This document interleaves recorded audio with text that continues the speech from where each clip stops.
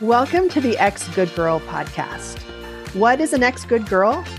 Someone who has decided to stop making other people comfortable at her own expense, to stop abandoning what she wants for her life out of fear of what other people will think, and to stop pretending that everything is fine when it's not. If you're a woman who feels exhausted by constant people-pleasing and perfectionism, and you're ready to stop but you just don't know how, you're in the right place. I'm Sarah Fisk, the Stop People-Pleasing Coach, and I will teach you what you need to know to get out of that constant cycle of doubt, guilt, and resentment, and into a life that feels powerful and free. Enjoy the episode. You were listening to the Ex-Good Girl podcast, episode 37. Olivia Vizachero. I'm so excited to have this conversation with you. I am so excited too, because you're one of my most favorite people in the world. I love the way your brain works. I love how clearly and directly you say things. And I think you're incredible. Likewise. I think Sarah's energy. So for all of my listeners who are listening, this is a conversation between me and an amazing coaching friend of mine, Sarah Fisk. And she just has this energy where I feel so calm and grounded in your presence all the time. And I just feel so loved and adored. I can only imagine what your clients get from working with you. Well, they get all that. And we work on people pleasing. Tell my people what you do.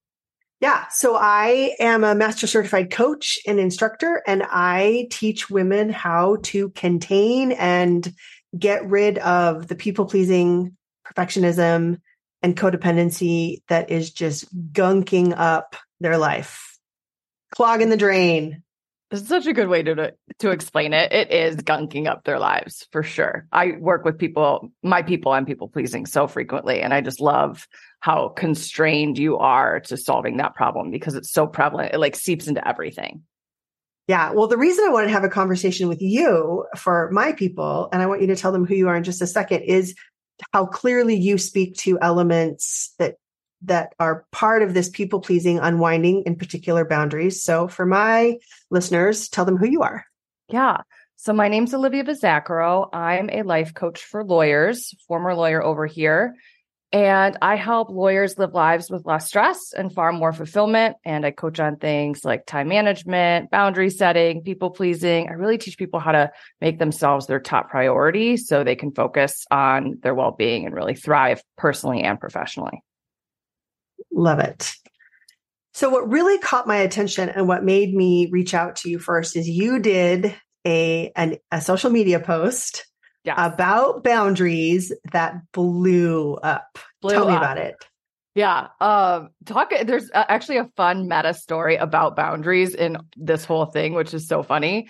So I did a post and I wasn't intending it to be as successful as it was, but it really took off. And I posted it on Instagram and then reshared it on Facebook like I do with most of my content. And I don't even spend much time on the business Facebook page that I have. But it was all about here's what a boundary is and here's what a boundary isn't.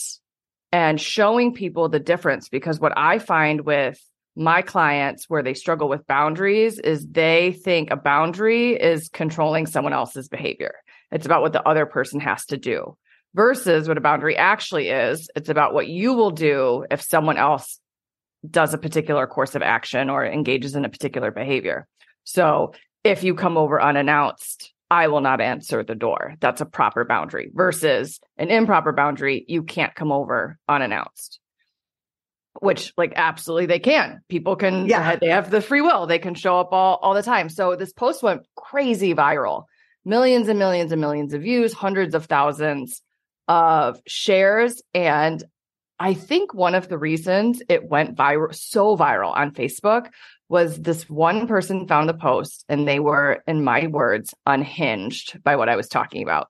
They adamantly disagreed with me and they started commenting on the post, just rapid fire, one comment after another, after another, after another. And I had I don't want to sound dramatic, but I do think it constitutes as this. I had a cyberbullying incident from a post I did in 2020. And I learned after that instance, I don't respond to comments. So if it's a negative comment and I think I can educate my greater audience all at once, I'll respond one time for the purpose of educating the greater audience. It's never to convince the person that I'm responding to get them to change their mind. And then I only am allowed to respond once. After that, whatever they say, I do not respond. And it requires me to, and we'll talk about this with boundaries, but it requires me to feel misunderstood. It requires me to feel all this discomfort of honoring this boundary and not engaging with them more and more and more. So in this instance, I didn't think I could educate the greater audience. So I didn't even respond at all. And this person just kept going off and off and off in the comments. But so many people loved the post that they started arguing with him.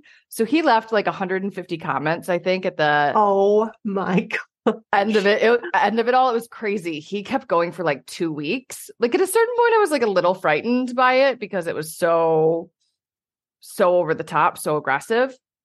But it ended up, I think what he doesn't realize is that the more engagement there is on the post, the better the post does. So it went crazy viral and it's been shared so many times in different publications and things like that. And I think the thing that is so powerful about it is people are realizing what I'm doing is not working. And then they see this very simple post that's just very matter of fact. This is not a boundary. This is a boundary. This is not a boundary. This is a boundary. And they're like, oh, I see what it would look like in practice. And that's a huge part of my coaching is to teach people through examples, through stories, through analogies, because I think people need to see it. Otherwise, you can teach them doctrine, but it doesn't land. They don't know how to apply it. Yeah. And it's just so interesting because before coming to coaching, before understanding, like your definition of a boundary is what I will do, what is completely within my control when something is happening that I don't want to be a part of. Correct. Or that I don't want in my life. And I spent a lot of time using the word boundaries incorrectly. It was really just my control, the menu of all the things that you need to do for me. Yes. So that I can feel like I'm a good mom, or so that I can have the sense of that I'm being successful or that I'm happy. Where do you find people's misunderstanding of boundaries? Like, where does it come from? I think people model it for us growing up, really. I think we get taught, like no one ever sits us down. I mean, we do in coaching, thank goodness. And this is one of the amazing reasons to work with a coach. But like our parents teach us a lot of bad, improper boundary setting of like, you can't do this, you have to do that. Like, this is good, this is bad, and you have to do the good thing and you can't do the bad thing, right? Like even the parents I coach, you're thinking like, I automatically default to like speaking improper boundaries. It's like what the parent's going to do if the child doesn't behave, right? But it's like the boundary is you have to go to bed at 8 p.m. And kids don't have to. I'm sure kids prove to parents every single day that they don't actually have to go to bed at 8 p.m. So it's not a boundary that you have to go to bed at 8 p.m. Or, I see this with, we can use the school example. It's like what we're taught growing up of like, you have to be in class by 7:45. And anyone who's ever been late for class knows that that's not true. You don't have to be in class by 7:45. So I think it's just the way we use language to articulate improper boundaries that becomes very normalized. It's a lot of you can't, you have to, you must, you need to, you should. And all of that's not true. One of the concepts that I teach my clients is that there's only 5 things you ever have to do. And most people, you can quickly tell if you're setting an improper boundary if it's not one of those 5 and you're telling someone that they need to do something that isn't one of those 5 things. And it's really simple. You need to eat, breathe, drink some water, sleep. And a client of mine just added this one, and I tend to agree with her, use the restroom. And those are the 5 things that you have to do. And everything else is optional. And improper boundaries come from this mistaken belief that someone has to do something. And it's just a really easy litmus test. Are you arguing with someone's free will? And I just think that we're taught that growing up. It's how parents parent children. It's how disciplinarians all throughout our lives discipline people or threaten people, to use fear as like a motivating factor, like ultimatums, things like that. And they're just improper boundaries.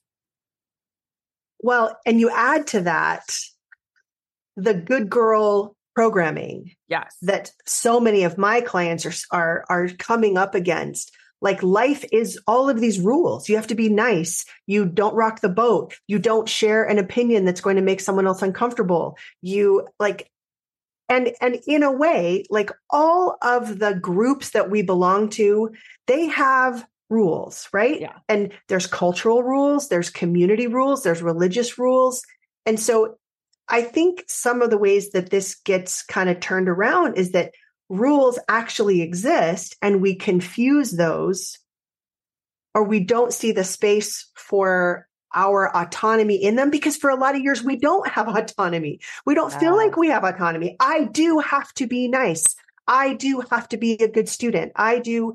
And for a lot of my clients, it's the way they get love, the way they get connection, the way they get friendship is by obeying all of these rules. And so the first step to understanding the difference between like a rule or a limit and a boundary is, are you willing to risk whatever you're getting out of obeying this rule by setting a boundary? So for example, let's take, what you said, you're not allowed to come over, or if you come over unannounced, I will not open the door.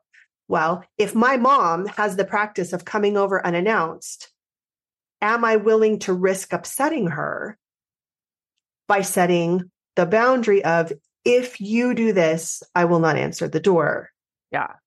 And I even get more specific than that. Like, I'm really microscopic with the language here because I coach using the model, and I'm such, my coaching is so reliant on that. I heavily use it in my coaching. So I would say, like, am I willing to risk her being upset? Yes. Because I teach my people, I'm like, mom upsets herself by expecting you to answer when she comes over unannounced, right? Versus like I risk upsetting her, which is the vernacular that we all use. Like in shorthand, people aren't used to being that particular with it, but I really do like come in with tweezers with the language. So it's like, nope, that tiny little tweak. Are we willing to risk her being upset about it? And most people aren't, right?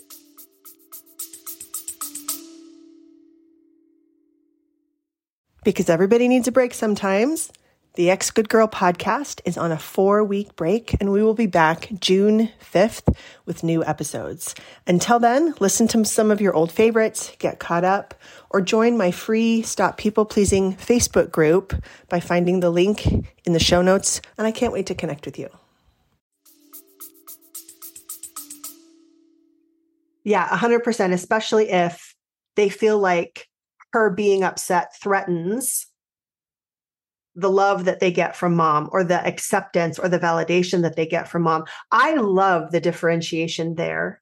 I think that in the beginning, one of the things that makes it cloudy is we don't see that differentiation. Yeah. That mom is in charge of the thoughts and feelings that she has. Yes. And that I'm in charge of my own. And so I love, that's probably the first thing that needs to happen, is for you to separate what is upsetting my mom is her thoughts about me not answering the door. Yes. She has an expectation that you answer, Right. and her expectation is a thought, right? And then when that expectation encounters a situation where you don't answer the door, mom upsets herself. Right. And then mom reacts however mom reacts when mom is upsetting herself. But you not answering the door does not cause her emotion. And I absolutely agree with you. That's like the first layer of the foundation that we have to set in order to set and honor our own boundaries, is really believing that while it may be very true that the person will be upset, you don't cause that emotion. That person's expectations of you are what cause that emotion. I just had this conversation with, this is another great example of a boundary. I just had this conversation with a client of mine. She is in the process of moving her daughter to college for her first year. and they had to go through the whole packing process. And I teach a concept, which I think really does tie in with boundaries. I call it the false third option. And the false third option is normally what people who don't want to set a boundary and actually honor the boundary are hoping to do. And it's all about controlling the other person's reaction, controlling the other person's emotion. So she was overseeing her daughter packing to go back to school. And her daughter, in her opinion, was taking too long to pack and wasn't packing the right things and all of this stuff. And they were supposed to leave by Wednesday at 7.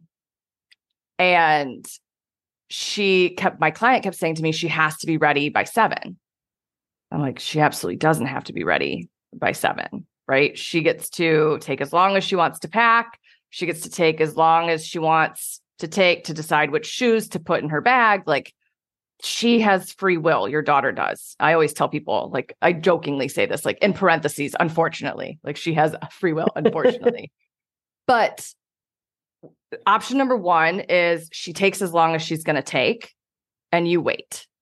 Option number 2, which would be a proper boundary, would be you're leaving at 7. So if you're not ready, we're leaving anyways. I'm leaving anyways. That would be the proper boundary. And then the false third option is that you leave at 7 and she's ready and you can control all of that, right? Like, she's packed everything. Nothing is left undone. And that's amazing. It sounds lovely. It's just not within the mom's control. And she kept going but she has to be ready by 7. She has to be ready by 7. She has to be ready by 7. And it's like, if you're arguing with the person's free will, like, you're already in bad territory. And then also, I'm always thinking about, like, what does hyperfixating on this get you to avoid doing? So, like, the mom didn't want to have the conflict of leaving when her daughter wasn't fully packed, right? And that's why people, I believe, fixate on controlling the other person and getting them to do it, because they don't want to actually follow through with the consequence of the boundary violation. Oh, that is huge for people pleasers, because sure, when I'm talking them through their options, it's uncomfortable to constantly be people pleasing.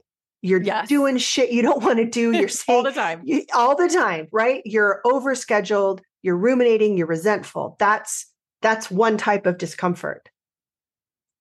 So a boundary for a people pleaser is something like, I will no longer be accepting unpaid work, requests for unpaid work, right? Yes. People can ask. People will always ask, especially women, because we are overly programmed to offer unpaid work. Yes. But the boundary, like, it's uncomfortable to get stuck doing unpaid work.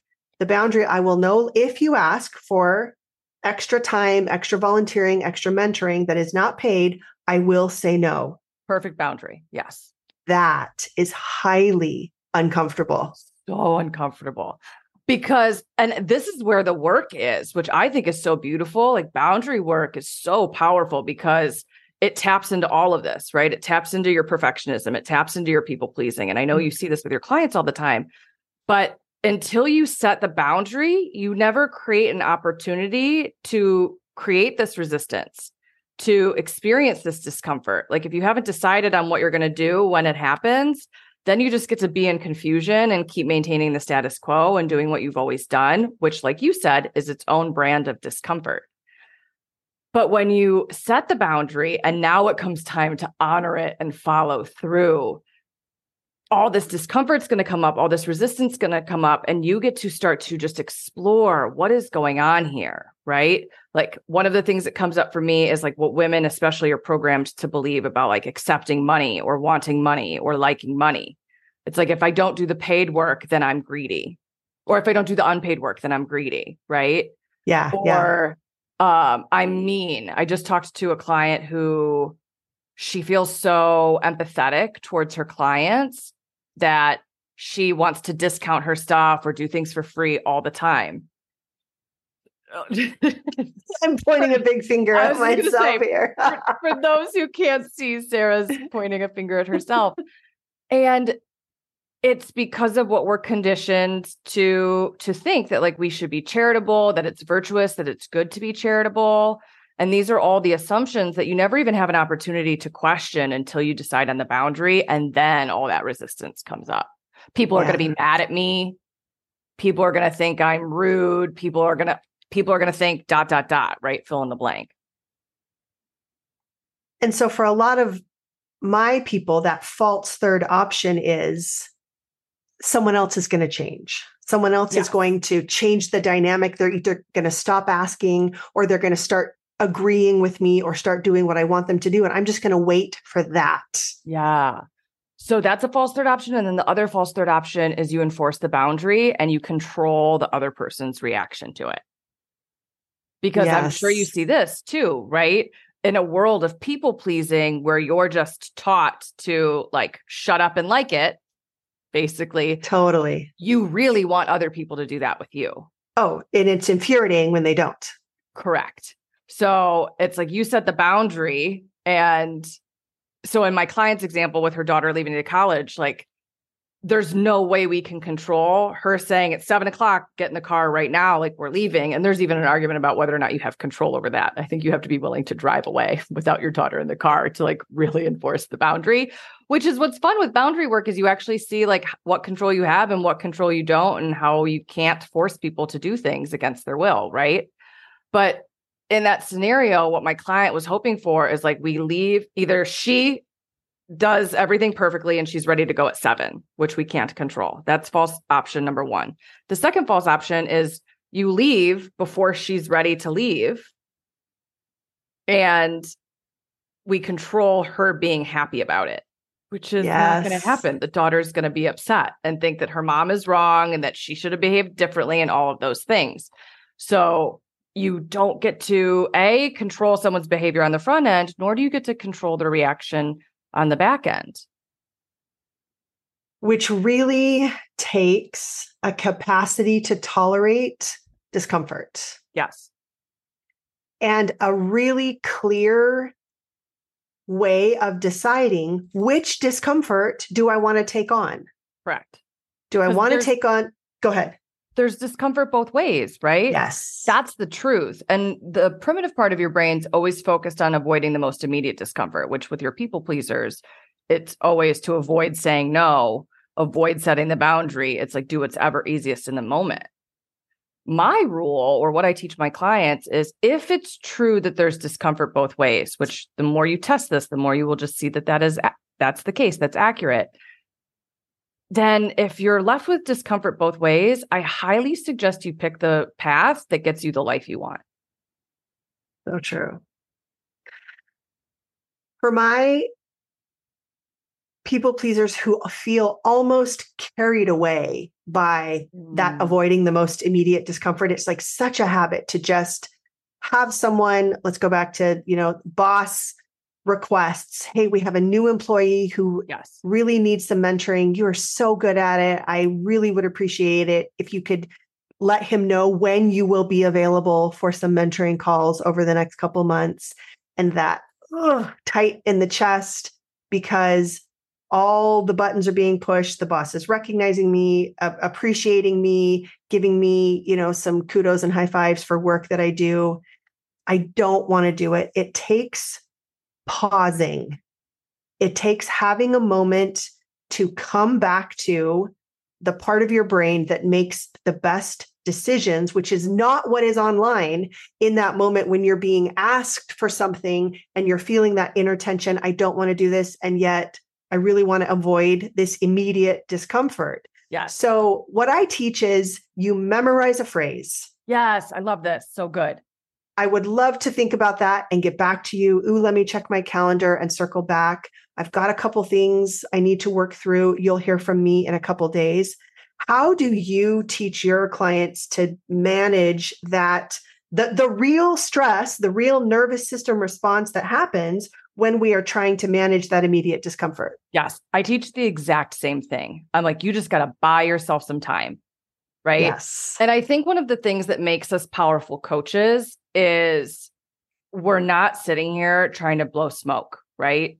I'm not going to expect you to nail this when you're so used to people pleasing in this moment, right? So asking you to give the hard no on the call when you're dying inside. It's too much. It's too much. So I'm always looking for like, what's the easiest path forward? What's the first next step? So for my people, that's like, you just got to get off the phone. Yes. You just got to get off the phone. You just have to create some distance. So my people, I can't believe you're using this example. I had this conversation with a client yesterday. She was asked this by a partner who just has a boundary. He does not mentor. He spends all his non-billable time doing business development. So he's either billing time or developing business. That's it. So any like firm charitable contribution in terms of his time, he doesn't do. And he gave her this whole spiel about how she should do it. And it's better if she does it. He's not going to do it, but it's better if she does it because she's a woman and she's mentoring another woman. And that's really amazing. People need role models to look up to who are similarly situated to them. And like, I'm just thinking it's all BS, right? Mm-hmm. But it's triggering all of what you said, right? That good girl mentality, I want to get the gold star. I want to be the team player. That identity and all those badges of honor that people wear that help them feel really good, but ultimately lead to them feeling really bad, right? Yes. So I teach, you got to buy yourself some time. A lot of my clients deal with phone calls of like, hey, can you get this to me by tonight? Hey, can you get this to me by first thing in the morning?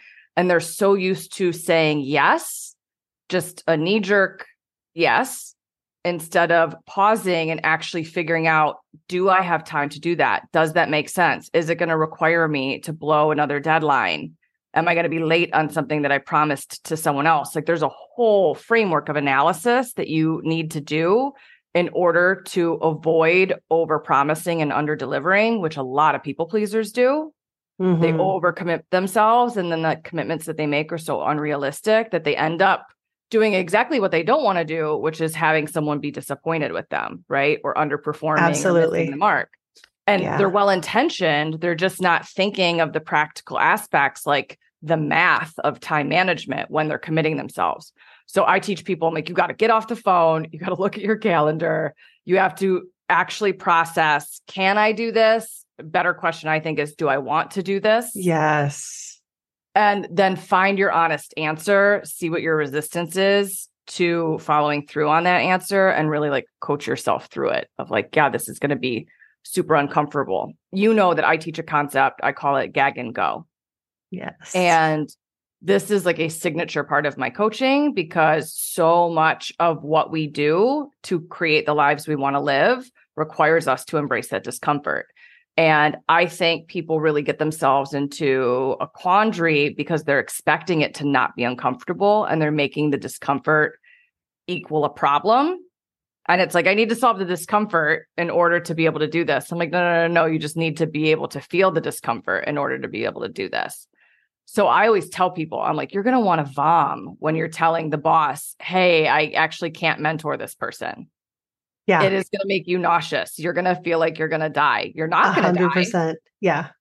But you have to just practice gagging and going through that discomfort. And I don't know if you teach your people this, but I think the small ways that you can do that more frequently, it's like, don't start with the heaviest thing to say no to, right? Yes. Like, if you've gone to your mom's house every year for Christmas for the past 25 years and you really don't want to go, but the thought of going this year for whatever reason just sounds miserable, don't start there.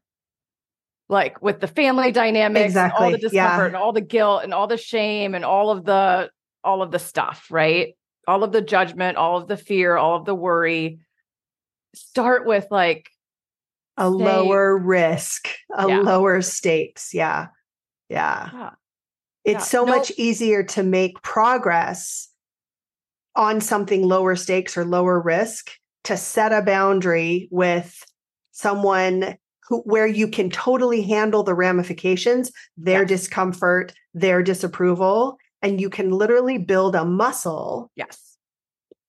That gag and go reflex is, or tolerating. I will say that for a lot of the clients I work with, emotional processing is an important part of that as well. In the moment, you just have to feel I'm going to vomit and do it anyway, and then learn how to take care of all of those emotions when you're not in the moment. But I actually have a client I'm working with right now. Her husband is spending so much money that it's actually threatening them financially. And we decided that she's not going to have that conversation first. Every Saturday, he wants her to accompany him to the golf course, and he wants her to drive the cart while he golfs, and he likes spending time with her. She doesn't want to do it. She'd rather be home doing her own things. So that lower risk situation, she's going to say no to that first. Yes. And build up the muscle and the ability to be able to say no to this much higher stakes situation later. That's amazing. I think about one of the things that I watch my clients struggle with a lot is someone proposing a meeting time that doesn't work for them. Yeah. And like, that's an everyday occurrence, perhaps. So you get so many opportunities, so many reps to push back and say no. And I teach my people to set boundaries around their calendar. So when do they take meetings? When do they do focused work? When do they, when do they do calls? When do they respond to emails? We have some structure there just so they have some more control over their calendar. But even practicing if a friend's like, hey, dinner at 6, and you're like, oh, that's really tight. That doesn't work for me. And like you feel that urge to people please and say yes. You get to practice saying, how about 6:30? How about 7? Right? Or I can't do 6. I can do 7. Right? Really like being firm in the no and then offering something else. And then if it doesn't work for someone, you can say, hey, how about another night, rather than acquiescing to the 6 p.m. I love this idea of starting with lower stakes, because you still have the experience of feeling uncomfortable, but you also get a success, and you get to exercise that muscle of either saying no, strong no, 6 doesn't work. How about 6:30? And just feel what that process feels like. So if you are new to setting boundaries, let's just be really clear. The boundary is what you will do when something happens in your life or something happens around you that either doesn't work for you or do not want to be a part of. So what are lower stakes situations? How could you take the terror of having like the big, huge conversations off? Just take it off the table for just a little bit. We'll get there. But where could you set some boundaries so that you can feel discomfort and have success? Yes. So good. Even just a simple one, like no calls between 5 and 8. Like if you've got kids, a lot of my clients have that. So it's like, if you call me between 5 and 8, I will not answer. If you ask me to get on a call between 5 and 8, I will tell you no. For some of the attorneys that I work with, they have clients who want to get on the phone like before the start of the workday. Yeah. Which to me, like my judgment of that is just, that's bananas, but people accommodate it begrudgingly, right? So it's like, if you ask me to speak before 9, I will say no. If you ask me to, like a boundary would be, if you ask me to meet at a time that requires me to reschedule something, I will say no. I have a policy for unscheduled phone calls. If you call me and it's an unscheduled call, I will not answer. Like these are some low-hanging fruit items that like you just don't answer your phone. Yeah. You just watch it ring and you're like, nope, I'll email you shortly thereafter and be like, hey, saw you called. Let's schedule a time to talk because I want all of my calls to be scheduled and I want to know what it's about. That's another great boundary. If I don't know what the call's about, I don't get on the call. That's a great one. Yeah, that's a great one.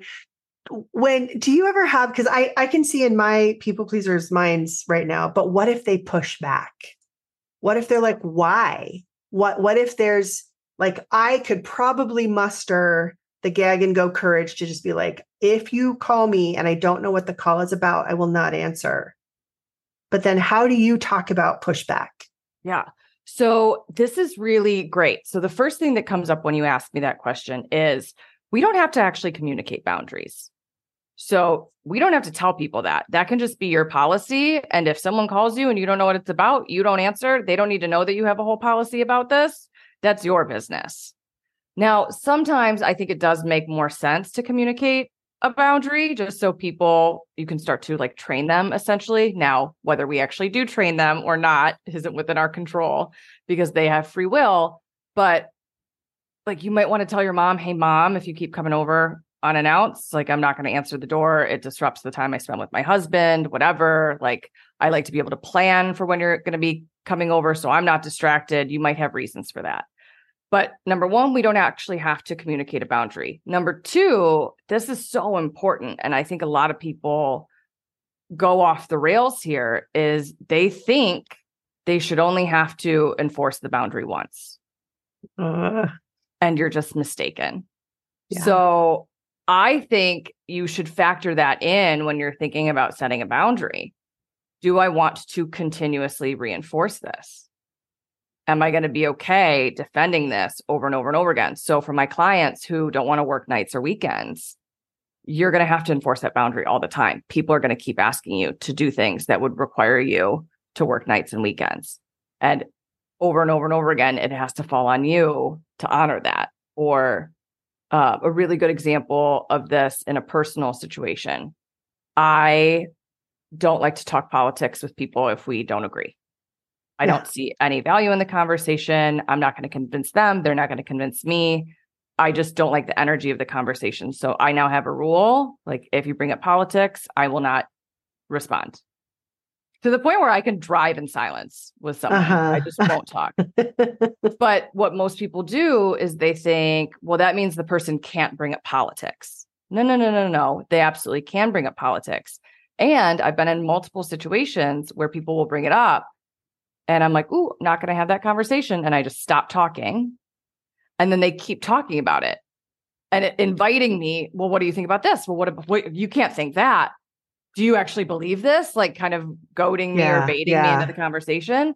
And it's up to me to just hold my boundary and do not respond. Now I get to choose after that. Like, do I want to spend time with people who keep bringing up conversations that I don't want to have? That's up to me. I just want to offer that a couple other options for that pushback, because I know that especially the people I work with who are so sensitive to other people's reactions, this is oftentimes when a lot of oversharing happens because they just think if I just talk enough, they'll understand me. If I just give them all of my reasons. So, boss, we have this new employee. Will you mentor him? Well, I'd really like to, but you see, I'm starting this new kindergarten reading program with my daughter, and I really want to be helped. And they just start talking and talking and talking because you know what I call this? Tell me. Apology vomiting. It's either apology vomiting or itinerary vomiting, but it's for this purpose. And all of my references have vomit in them. I don't know why they just do, but gag and go, apology vomiting, but continue. I love this. It's so good. It's so true because you're thinking, if I just get enough information out, they will see my point. And also women are also programmed that if you say no, you have to have a damn good reason. Yes. And it has to be well researched. You have to have all of your good, really bulletproof reasons for why you're saying no. And so I offer 3 different kinds of what I call softeners, because a no to a people pleaser can feel very hard. Yes. And we don't like, or we have to develop a relationship with that hard. Like I'm actually not accepting any unpaid work right now. I mean, that feels hard. So first kind of softener is gratitude. Thanks for hearing me out. It's not an apology. It is not a reason.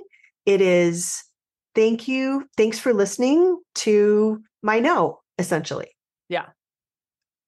The second one, if it's information. So if there is something relevant that would help that qualifier. Relevant, like let's say that there is an actual after-school reading program that your dyslexic daughter needs to be driven to, then you can offer that information in one concise sentence. That's not going to work for me. My daughter is starting this after school program and I will be driving her to that during that time. And then the last one is actually my favorite because it's so easy and yet so uncomfortable. It's just to express understanding, like, that makes sense. Yeah, I understand why you would want me to do that. And then stop talking. Because other people are going to continue to want things from us. They're going to want mom at the door, pounding on the door. Well, I just don't understand why you won't just let me come over. They're my grandchildren. I should be able to see them. So to say to her, I get it, Mom. Yeah, that makes sense that you would feel that way. And stop talking, because we can agree, like, yeah, Mom's thoughts and whatever's going on in her mind, that makes sense. I understand that.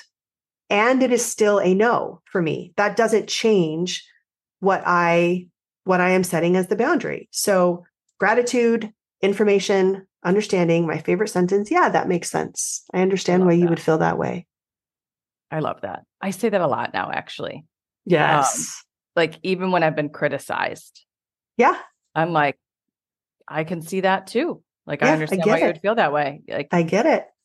I'm not people pleasing you. I'm not doing the thing that you want me to do. Right. Exactly. Someone doesn't like a boundary. It's like, I think that's another instance to use that. It's like, yeah, I understand why you would feel that way. Especially because when we stop people pleasing, when we stop being codependent, when we set up boundaries that are actually in our control to enforce, there are people who will be upset because they were benefiting from us not having them. For sure. There's a shift. They liked people pleasing you. When I stopped people pleasing, people were not fond of it. They were 100%. Like, what? You used to always say yes to everything. I'm like, I know. Now I say yes to myself. Right. Yeah. It's a shift. And I think, there's a couple other things that really merit mention here. Number one, you got to practice with the boundaries, and you want to make sure that you're setting boundaries from a really clean place. So it's not about controlling the other person's behavior. You're very much accepting of their free will. You're fine if they comply, and you're fine if they don't comply with the boundary, because your job is to take care of you and to follow through on what you agreed to do. You have to be willing to follow through on it, though. So if you're not going to follow through on it, all you've created is an idle threat. And that is not the territory that you want to be in. I think it takes you out of integrity of just operating the way that you said you were going to operate. And you're normally setting the boundary to manipulate someone else's behavior rather than take care of yourself and follow through with the action you said you would take if a certain incident arises. So you've got to be really clean about that. I think the other thing that comes up for people is they're like, so what am I supposed to do? Like, am I not supposed to have expectations of people? What boundaries should I set? What boundaries shouldn't I set? Should I just be tolerant of all behavior? And I'm like, no, of course not. But you really want to check in with yourself and be clear, like, why am I setting this? What's my preference here? Am I just trying to control someone else's behavior? Do I have a strong opinion about this? Is this a standard that's being violated or breached? What do I want my life to look like? And really taking all of that into consideration. Does that come up with your people? Oh, it does all the time. Is if I can't, it's really just kind of black and white thinking. Well, if I can't control them with my misuse of boundaries, do I ever just get to ask for what I want? I'm like, of course. Yeah. But that's not a boundary. So good. That's a preference. That's a want or a desire. And then if they say no, like you said, I get to decide, do I want to be in a relationship with this person who will not honor or give me some of my preferences in a way that is meaningful to me? But that's just not a boundary. And what I think is so powerful about understanding this is exactly what you just said. When I understand that a boundary is completely in my control, I always have an avenue of action for me. And if this person complies, fine. If they don't, also fine. My mom, if she keeps knocking at the door, I'm not powerless. I just don't answer. Correct. There's always a way for me to stay engaged and feel like I have some power in the situation. That's the true power of understanding boundaries. Correct. And I'm so curious to get your take on this because there are instances where the only boundary, and you've got to go through this framework, right? It's the if then framework. If you do this, then I will do this. And there are two instances that come to mind because I think sometimes the only boundary that's really available to you and within your free will and control is pretty draconian. It's pretty drastic. It's pretty severe. So I had a client once, her husband leaves food out on the counter. And her boundary is he can't leave food out on the counter. I'm like, no. That's not a boundary. That's a preference. And also like a rule you're creating that someone doesn't have to follow, but that's not a boundary. You know, you can ask him to not leave food out on the counter, which I'm sure she had done a million times, and he was still doing it. And she's like, well, what's the proper boundary there? And really the proper boundary is like, if you keep doing this, like I will leave. There, or withhold something else from him, but like it ends up being like really kind of coming from resentment and like you're punishing the other person versus like taking care of yourself. And really the only way to just take care of yourself, because she was like, if you do this, then I'll leave it on your desk. And I'm like, okay, like the energy of that doesn't feel clean. So if you were really just going to take care of yourself, the only thing you can really do is remove yourself from the environment. Or like if an improper boundary would be you have to show up on time when we make plans. They absolutely don't have to. So it's like, if you're continuously late, I will stop going to dinner with you, or I will stop dating you, or whatever, right? And they tend to be pretty severe. And I think you really have to do the work of figuring out, do I care enough about the offensive, you know, air quotes here, the offensive behavior, the behavior that I feel offended by or about, to do something like that's the only remedy. It's pretty drastic. Do you see that with clients ever? What I see is they're completely skipping the work of what are my reasons? Yeah. And like you said, is this a boundary that I'm willing to enforce? To what end? Mm-hmm. For how long? Yes. And I also think that in like loving, connected, intimate relationships, can I have the conversation like, hey, let's talk about this food on the counter? Can I confront the discomfort of just having the conversation to understand why this is happening? Because if I have made a request of you and we are in a loving, committed relationship, I want my preferences honored just like I honor your preferences. So what's in the way here? And that can often be a more vulnerable conversation than if you don't take care of this food, I'm leaving, right? And so I don't necessarily see it as, I see it as multi-step, and there's lots of opportunities. But ultimately, if there is something happening that you do not want to be a part of, you get to decide, do I stay or do I go? That is always the last stand, the last territory. But I think it's almost a good rule of thumb to notice where the really where the only boundary available that is within your control is that drastic. Yeah. It's sort of like a little like flag indicating there's a conversation to be had here. Yes. Right? Rather than like just going directly into setting a boundary, there's a conversation to be had here. I have a client who, her stepdaughter, who's an adult, lives with her and her husband, and she wants that to come to an end sooner rather than later.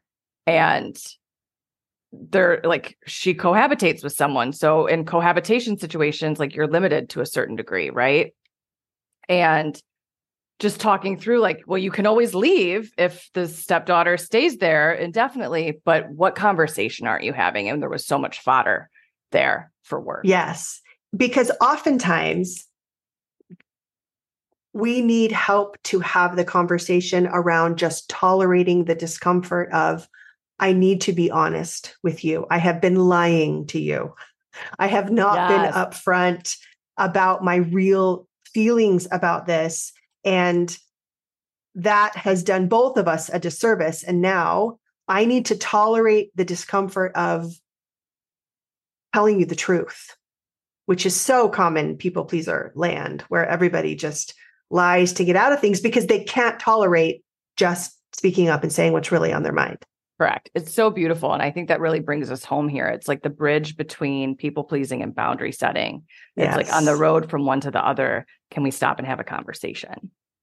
Yeah. Can we stop and have a conversation? Can I be truthful? Yes. Can I say what I need to say?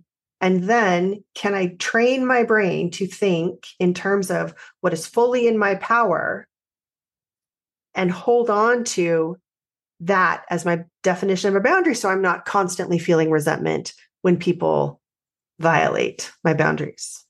Correct. So good. Olivia, this has just been an amazing conversation. I so love the way your brain works and how you explain things. If people are interested in finding you, where can they look? I am on LinkedIn and Instagram. LinkedIn under my name, Olivia Vizachero. Instagram, my handle is The Less Stressed Lawyer. And then I have a podcast of my own, the Less Stressed Lawyer podcast. And my website is the same thing, thelesstressedlawyer.com. What about you? Sarah Fisk Coaching on Instagram. My website is sarahfisk.coach. Yes, coach is a URL these days. Crazy. And Olivia, we should do this again. We should just talk about all of the things that people misunderstand in these interactions, because I think there's a bunch of them. I totally agree with you. And I'd love to have you back on the podcast. So Sarah's podcast is the Good Girl podcast, right? The Ex Good Girl podcast. The Ex Girl, much better. Sorry. That's right. The Ex Good Girl podcast, much more on brand. So the Ex Good Girl podcast. And I'd love for my listeners to just get an idea, a deeper understanding of like what it means to be trained or indoctrinated to be a good girl, and like how you help people unwind that. Cause I know so many of the people, I mostly work with women. A lot of my one-on-one clients are men, but like the groups that I run, predominantly women. And I see so much of that. And I think just with your training, Sarah has specific training in a lot of like feminist theory intertwined in coaching that would really help illuminate what people are experiencing. Let's do it. Let's do it. Okay. I love you. Thank you. You too. Talk to you soon. Bye. Bye. Hey, thanks for listening. If this podcast has been helpful to you, I would really appreciate it if you would give me a 5-star rating in whatever platform you listen to your podcast. And if you go to my website, sarahfisk.coach, you can sign up there to receive my emails.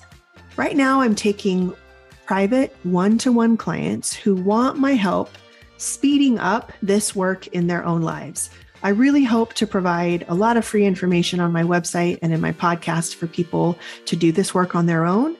But if you're interested in having a coach like me to help you implement these things faster, to find the blind spots and obstacles that you're not aware of, go to my website and sign up for a consult. That's a time when you and I can get on Zoom and talk about the particulars of your situation, and I can show you how I could be helpful. The second thing you can do on my website is sign up for a freebie that I have called Difficult Conversations. Having a conversation that seems like it's going to be hard or difficult is one of the things that people pleasers struggle with. And so I've created a whole guide for you to be able to do that with some more confidence. That will also get you signed up for information about my group program, Stop People Pleasing, which is coming again at the end of April, beginning of May. And it's a group coaching program where you join a community of women just like you who are struggling to overcome perfectionating and people pleasing. And we do it together in a group. It's a really amazing opportunity to not just learn from your own experience, but just to see how similar you are to so many other women out there. The healing and the challenging and the laughing and the growth that happens in that beautiful community of women is really amazing. And if it's interesting to you, I would love for you to know about it. Thanks again for listening.